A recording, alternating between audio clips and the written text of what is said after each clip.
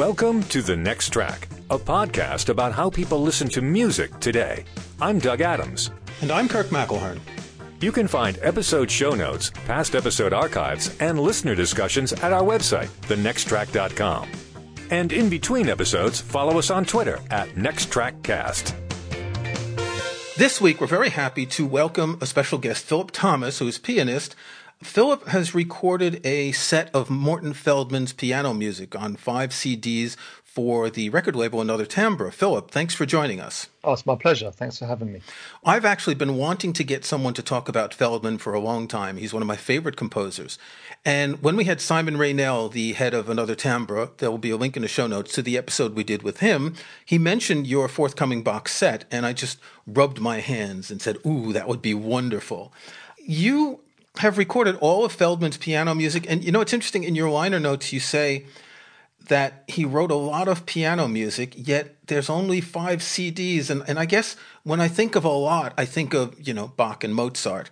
Feldman's overall output wasn't that huge, but there is a vast range of works on these 5 CDs, from pieces that go from, let's see, 1942 with a question mark, untitled piano piece, through 1985. Feldman died, what, in 86, 87? Yeah, 87, yeah. Yeah. So a lot of the pieces, I guess, from the 50s, that's really where his music starts, 1950-ish. And of course, those pieces are mostly quite short. So you've got a lot of pieces, a lot of piano pieces, mainly piano pieces because, of course, David Tudor was around, the pianist. And so they all, at that time, Cage and Christian Wolff and Albarn, they all wrote for David Tudor. So there's these huge number of short-ish piano pieces around in the 1950s. And then the piano music just sort of breaks off after about 1963, 1964, which coincides really with the time that Tudor stops playing piano. Oh, I didn't realize that. Yeah, because there was a big gap. He only came back to the piano in 1977, although he was still writing piano parts for some of his other works, correct? Yeah, and the piano features in most of the ensemble pieces from that time, and including multiple piano pieces, 5 pianos, 3 pianos, and so forth. So the piano is a recurring instrument in his output, but he doesn't come back to writing a solo piece for piano until 1977.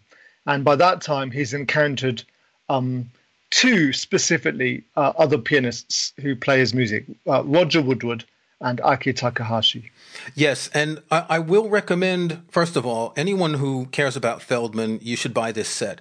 And I think, is it going to be out of print soon? I know that it's been selling quite well, or is Simon planning to repress it? It's already gone to repress. Oh, good. Okay. The liner notes in here are extraordinary because they discuss not only the history of the music, each individual work, but an extraordinary overview of the way you approach it and the way you play it. I have a number of questions written down to discuss that later. But the first thing that I want to look at is, so I grew up in New York City, and I never heard of Feldman back then. I was going to concerts with Steve Reich and Philip Glass, and I was aware of Cage, even though I wasn't in that, what we called the downtown scene. But why had Feldman been so little known back in the 70s and 80s? I left New York in 1984. Why was he not that well known? Well, that's a difficult question for me to answer. Because you weren't there. Yeah, exactly. But I guess you've got a move of Feldman to Buffalo, and he really set up base in Buffalo in the last, 20 odd years of his life. So there's that difference. And although I know, people travel a lot between those 2 towns, still I guess that separation. And of course, although he's often considered to be part of the New York school, really that period only lasted a few years. And we kind of, we create this sort of myth around who was doing what with whom and at that time. But it really was a short time where these people were in the same place at the same time, and their work influenced each other in really profound and significant ways. But then they all went their separate ways. I mean, Christian Wolff went off. I mean, he signed up, so he was with the army in Germany, stationed in Germany, but he was very young then.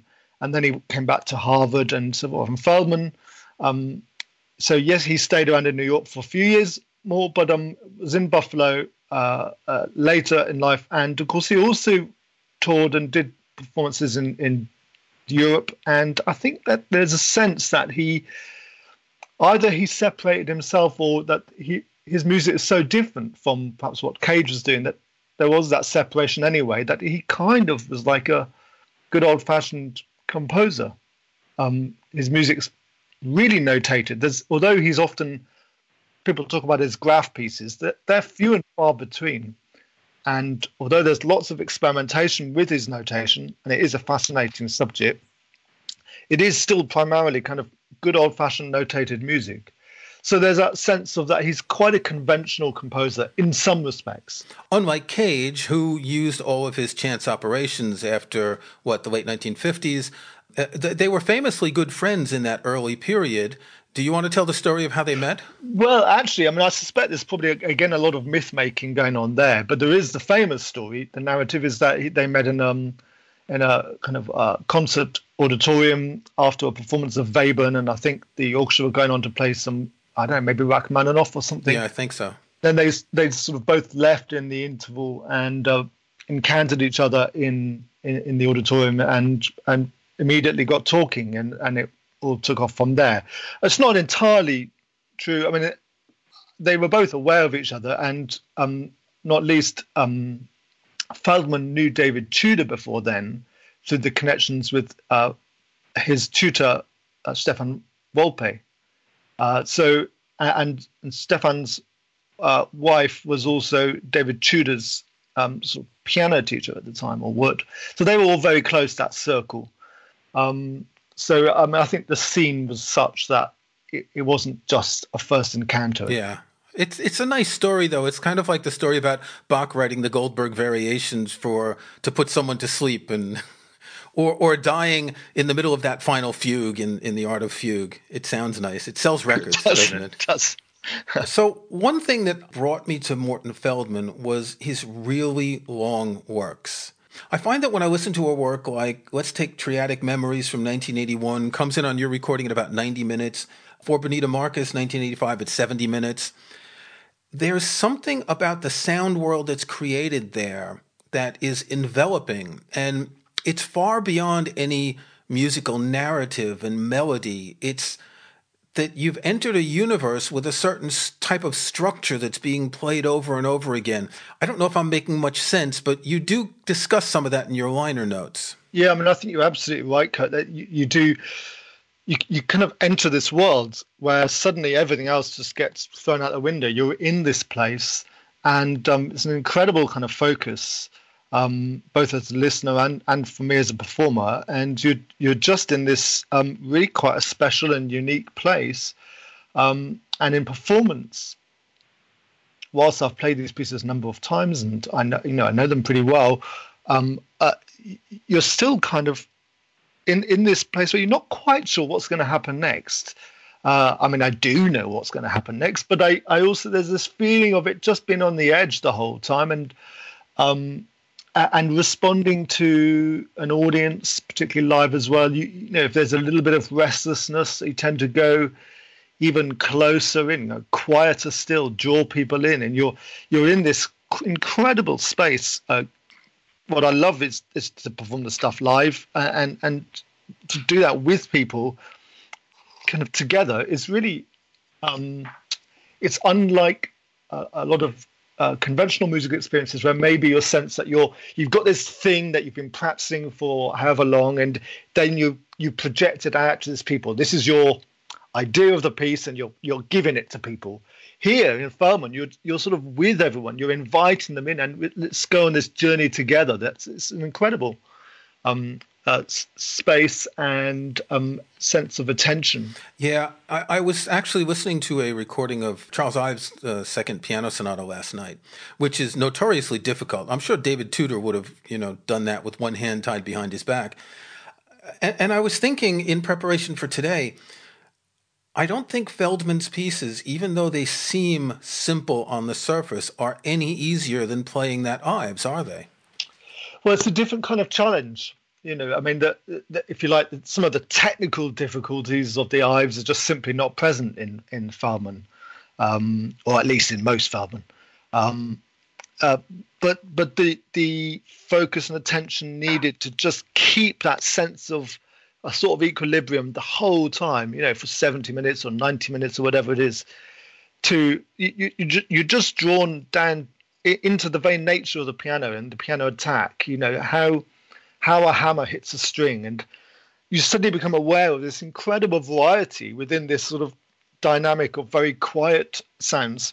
And you sort of hear the variability in the piano, the variability in your own touch. And suddenly this what you think is quite a small restrained space suddenly becomes the whole world, and you really hear massive variety within that small dynamic range.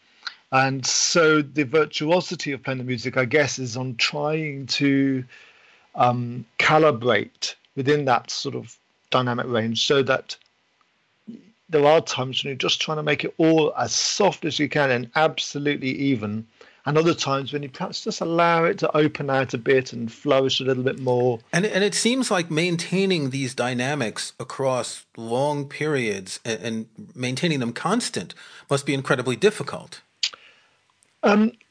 Well, obviously, at your level, you're probably past thinking about that.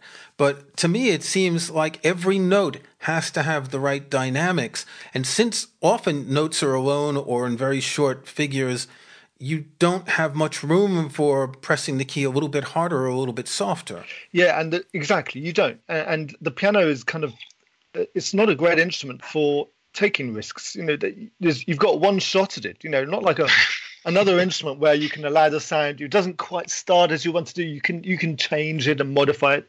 You've just got one go. You play. You let that key down. A hammer hits a string, and either it is just too quiet for it to, or usually by that I mean too slow for it to really hit the string with any kind of attack, so that there's no sound, or it's just you just misjudged it and it comes out louder than you thought, and you wince. And there's more than one hammer being depressed at one time, I'm sure. So managing all that physicality and trying to interpret and predict what the sound is going to be must be a challenge. Yeah, and also playing chords in Feldman is really hard. I mean, it's trying to get say a 6 or 7 note chord, so that every note comes out. I don't try and voice them in any particular. I don't try and make the upper note sound more than but you do want this kind of consistency of touch. You get this glow of a sound. How much interpretation are you allowed? I'm not a Feldman guy, although Kirk has encouraged me to listen to some of his pieces. And the idea that you sort of have to break through a bubble to get into the world that's in there, I think is apt. I think that's right. Yeah. But how much interpretation are you allowed as the performer in realizing these pieces? Well, that's a huge question. Well, you point out in your liner notes, for instance, that Triadic Memories, I believe you're comparing the Roger Woodward and the Aki Takahashi recordings, that one is 90 minutes and one is 60 minutes. Yeah. So that's a pretty big change, isn't it? Yeah. I mean, that's huge. And these aren't one pianist not playing the repeats like in the Goldberg variations. No. There was a recording that where the pianist got the first published edition of that piece did miss out the repeats, and they didn't know that. That's what the music was. So they recorded it, and then they've had to do a second recording since because they realised the error.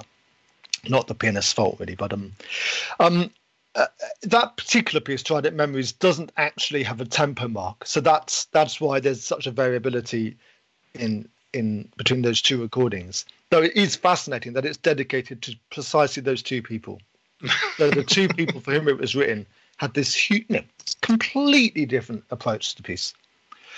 But to come back to the point about interpretation more generally, I mean, at one level, I could say that everything I do is interpreted. You can't make a sound without interpreting it in some way. And of course, that's partly goes to my body, my physiology, my hands, my sensibility, my taste, the harmonies that I respond to, and so forth.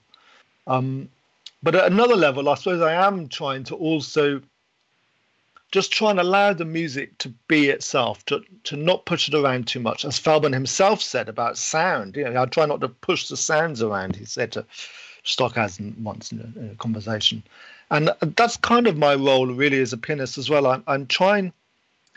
There's an experimental aesthetic in playing it where you're just trying to listen, allow the sounds that you hear, which are often the result of your attack, the way in which you played the piano at that instant, allow those sounds then to inform when to play the next sound or how to play the next sound. And there's that sense that, I kind of know, in practice, I've worked out what I'm going to do. I've put in some fingerings, and so I know I can navigate my way around the score. But in performance, there's an experiment taking place that you're really listening and you're involved in that moment, making decisions there and then. So with triadic memories, if you say that there's no tempo markings, does that mean that you're essentially playing a phrase and starting the next phrase at the point at which you think the previous phrase has decayed enough to move on? Actually, in those two late pieces there, the durations are pretty much fixed. It's just that the tempo mark's not fixed. Oh, okay. So that's different. So you have to make a decision at some point as to what seems to be the best speed, which governs then the whole piece. And although there's definitely fluctuations in my recording, by and large, I've chosen a tempo that allows me to then play later sections in the way that I think is also consistent with what I want. So he sort of starts the piece, for example, with a sense of 4 in a bar, and the first half at least of the piece is very much this kind of 4 beats in a bar sense, and gradually he shifts that towards being like 3 in a bar, but the same length bar. So it's just simply dividing the meter up differently, and then 2/3 of the way through, all hell breaks loose, and you just lose all sense of beat and meter, and it goes very irregular indeed. And yeah, it seems to shift gears all of a sudden. Yeah, it really does. It really does. And so that decision that you make at the beginning, such an important decision because it conditions what you're going to be playing an hour and a quarter later. It's not a usual situation. Yeah. It's worth pointing out that if you buy this box set, there's a note on the back of the second disc for Triadic Memories. It says that the piece lasts 90 minutes. It's been split into 2 parts on disc, and if you've bought the box set, to contact another timbre, and they will send you a lossless FLAC file without any edits in it, a 90-minute file. And I have a couple of recordings where it's on 2 discs at about 40 or 45 minutes each disc, and you get that fade out and fade in. With digital, all they have to do is just cut it precisely, and then if you rip it, they'll play smoothly from one into the other. But I think that's really good to respect the dignity of the entire piece, saying to people, you've bought this record, now you're going to be able to download the entire piece like that. Yeah, that's a nice move. I mean, I was very aware that that's the one piece that I thought, well, maybe I could fit it onto a single disc. And I could do it because I got 80 that minutes, liberty. Yeah, and of course, Aki Takahashi's recording is, a lot shorter. And I just decided to say, look, this is probably the only time I'm going to record this piece. I'm going to make the decision based upon how I play the music, and whatever happens. I didn't know until I'd done it how long it would be. I just didn't know. I mean, I kind of got a sense of, I've been playing it for a couple of decades, that piece, but so I kind of have a sense of how long I've often taken over it. But, you don't really practice it at home from beginning to end. It's not the sort of piece that you think of as a time length. You just do the piece. Yeah. So that was my thing. I did it, and then we said, well, this is the situation. It's not going to fit in a single disc. We're going to break it some way, and we're going to release it as a download as well. So that was that. It's so unusual that you have to think of the medium that your recording is on, and how that may affect your performance. I mean, this is one of those situations where you do have something longer than the medium. I can't imagine having that kind of constraint. Being able to ignore that limitation completely must be terrific. Yeah, exactly. And of course, for the piano music, it's only that one piece, but there are other pieces by Feldman, which this is really a big issue.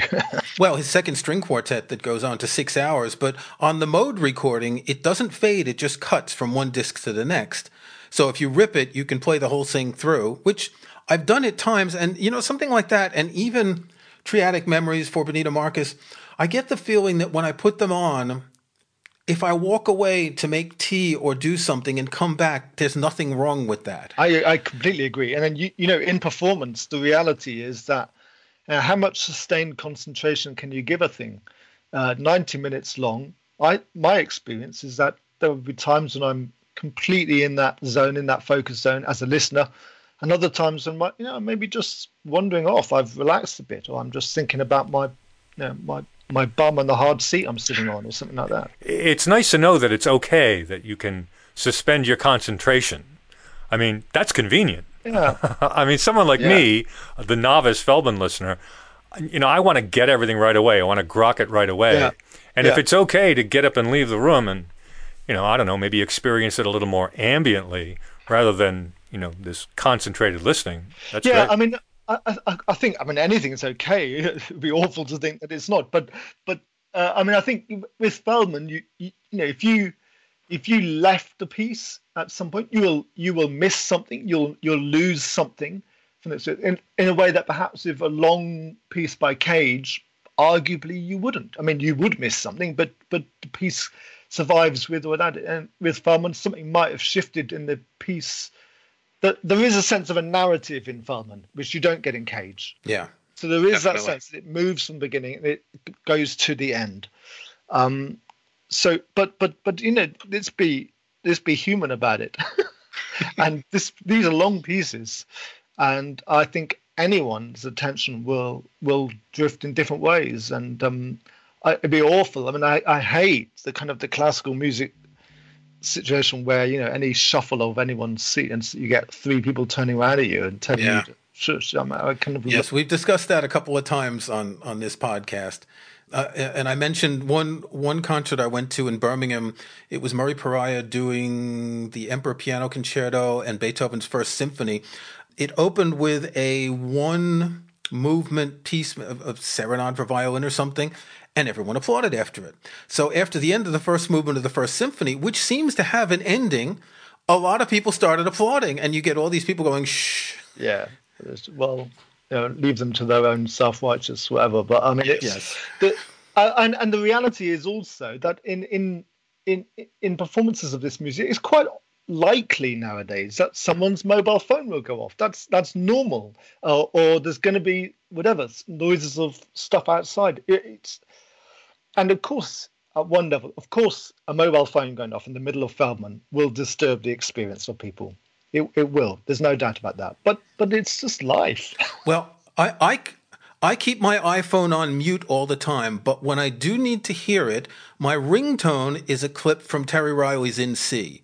So if that were to go off during the Feldman, that would be an interesting juxtaposition. Yeah, I mean, I think I just prefer the Nokia theme tune, really. When I got this set and I started listening to it, I was thinking to myself, I know that Feldman's music is very often pianissimo, as soft as possible. And I was thinking, you know what we need? We need in these recordings an indication of what decibel level we should have when we're listening, because you can put an app on your phone and you can check the decibel level. And I hadn't read your liner notes at that point. And you go into this and you blow that apart. You say it doesn't have to be that soft. In fact, maybe we should be listening to it louder than he intended. Well, this is a bit of a bugbear of mine, really. But often you get Feldman CDs or music like that, and it says, this music is meant to be quiet, keep it low down. Well, it's not also meant to be played through loudspeakers in your living room. It's in that sense, it's an acoustic instrument right in front of it, and depending on where you are in a concert hall or a room, will change your perception of what's going on. And for me, it plays into this, for me, what is a misconception that Feldman's music is about quietness. And for sure, most of it is very quiet. But I don't think it's about quietness. I think it's about sound. And he creates he asks you to play at these very low dynamic levels so that your focus is really on the sound, and also so that you're not thinking about attack, and you're not thinking about kind of meter and rhythm and that sort of stuff. But you're really focusing upon how a sound moves in time. And on the piano, of course, that's really, like I said, you've got one shot at it, but then you've got this decay. And it's fascinating when you're listening to the piano decay. It's fascinating. It goes on a journey. And sometimes that journey seems to, it seems to crescendo. It seems to going to get louder before it gets quieter. And these are rich sonic properties of playing the piano. And when you've got these kind of the pedals half down, or you've got chords going on, you get all these sounds kind of knocking into each other and creating overtones and really unusual sort of harmonics and resonances. That for me is where Feldman's music resides.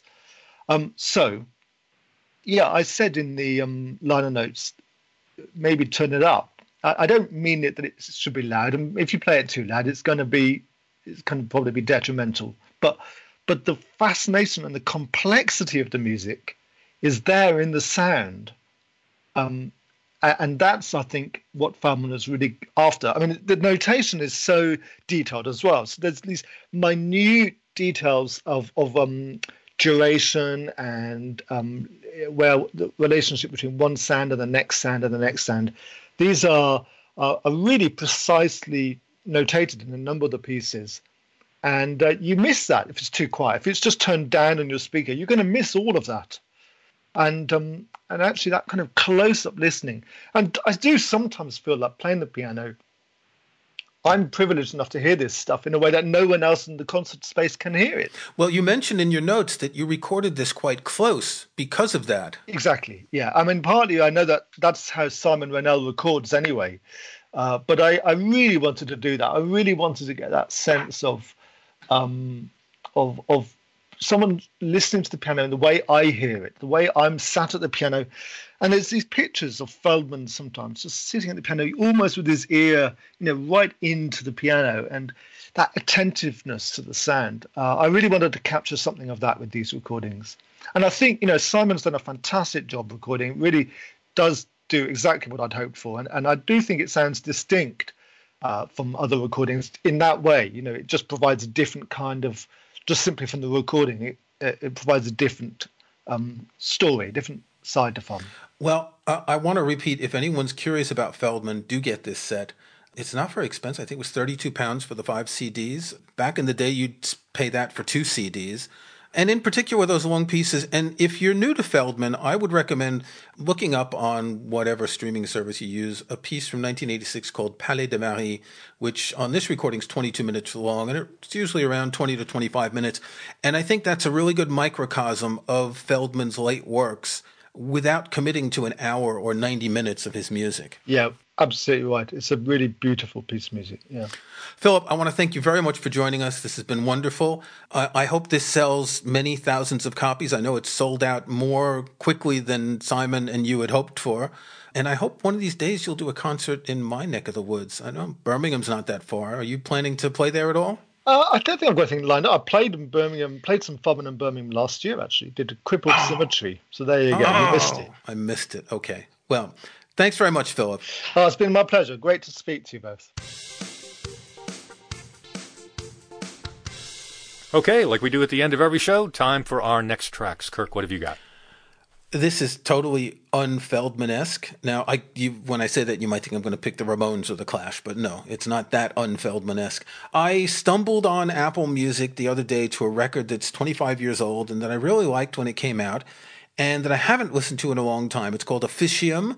It's Jan Garbarek, a Norwegian saxophonist, and the 4-person vocal group, the Hilliard Ensemble. Now, the Hilliard Ensemble, I believe they've retired or broken up recently, but they made dozens of recordings of medieval music, polyphonic music, 4 voices.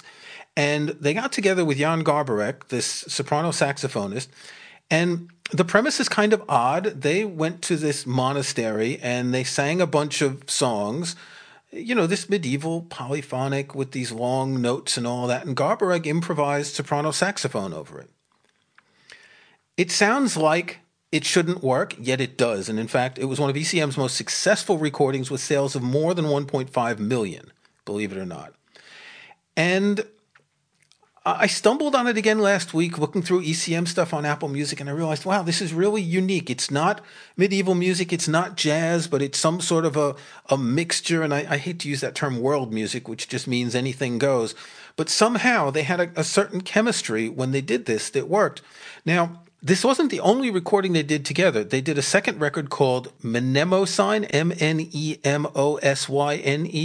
and that, I believe it was 2 CDs with music by a variety of composers from different periods. A third one was called Officium Novum. Again, some of this music was modern and some of it was medieval. And they've just released another recording called Remember Me, My Dear. It was recorded in 2014. Again, it is a lot of music from different periods, from Arvo Pärt to Hildegard von Bingen, and there's even a piece that seems to be composed by Garbarek himself. It's an interesting combination. You'll like it or you won't. As the Brits over here say, it's Marmite. People either like Marmite or they hate it. Marmite is this yeasty spread that you put on bread, and it's really disgusting. So if you don't like this record, that's up to you. Doug, what have you got? Well, the other day, I found one of my prized possessions. It is an audio file. Now, the funny thing here is, it is one of the first, if not the first, audio file I ripped from CD, and the date on it is 1996. So I must have done it at work where we had Windows machines. I don't think my Mac stuff had ripping at that point. It's XTC's Black Sea, and it's Respectable Street is the file I kept. Back when I was ripping CDs, I really didn't think that at the time I would be ripping all of my CDs. At the time I thought, well, I'll rip, a dozen or so CDs and then I'll have the files. Of course, at the time I was thinking, what's the point of this? If I want to listen to music at home, I've got the CDs. What do I need to have the files on my computer for? But anyway, I did rip a few favorite CDs, and one of those is Black Sea from XTC. I got the album when it first came out in 1980. It was a pretty big sensation on college radio at the time, and I know it was big in England. It wasn't big on commercial radio here, but it turns out that it's really one of my favorite records. I like all the songs on it. It's just that album.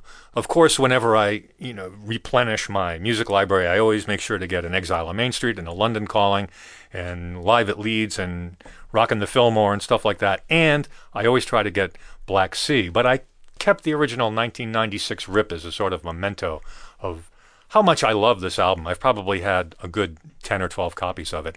It's a great pop album. They had evolved, the XTC that is, had evolved from this sort of quirky English version of Talking Heads to a more refined pop unit, and they had several hits on it.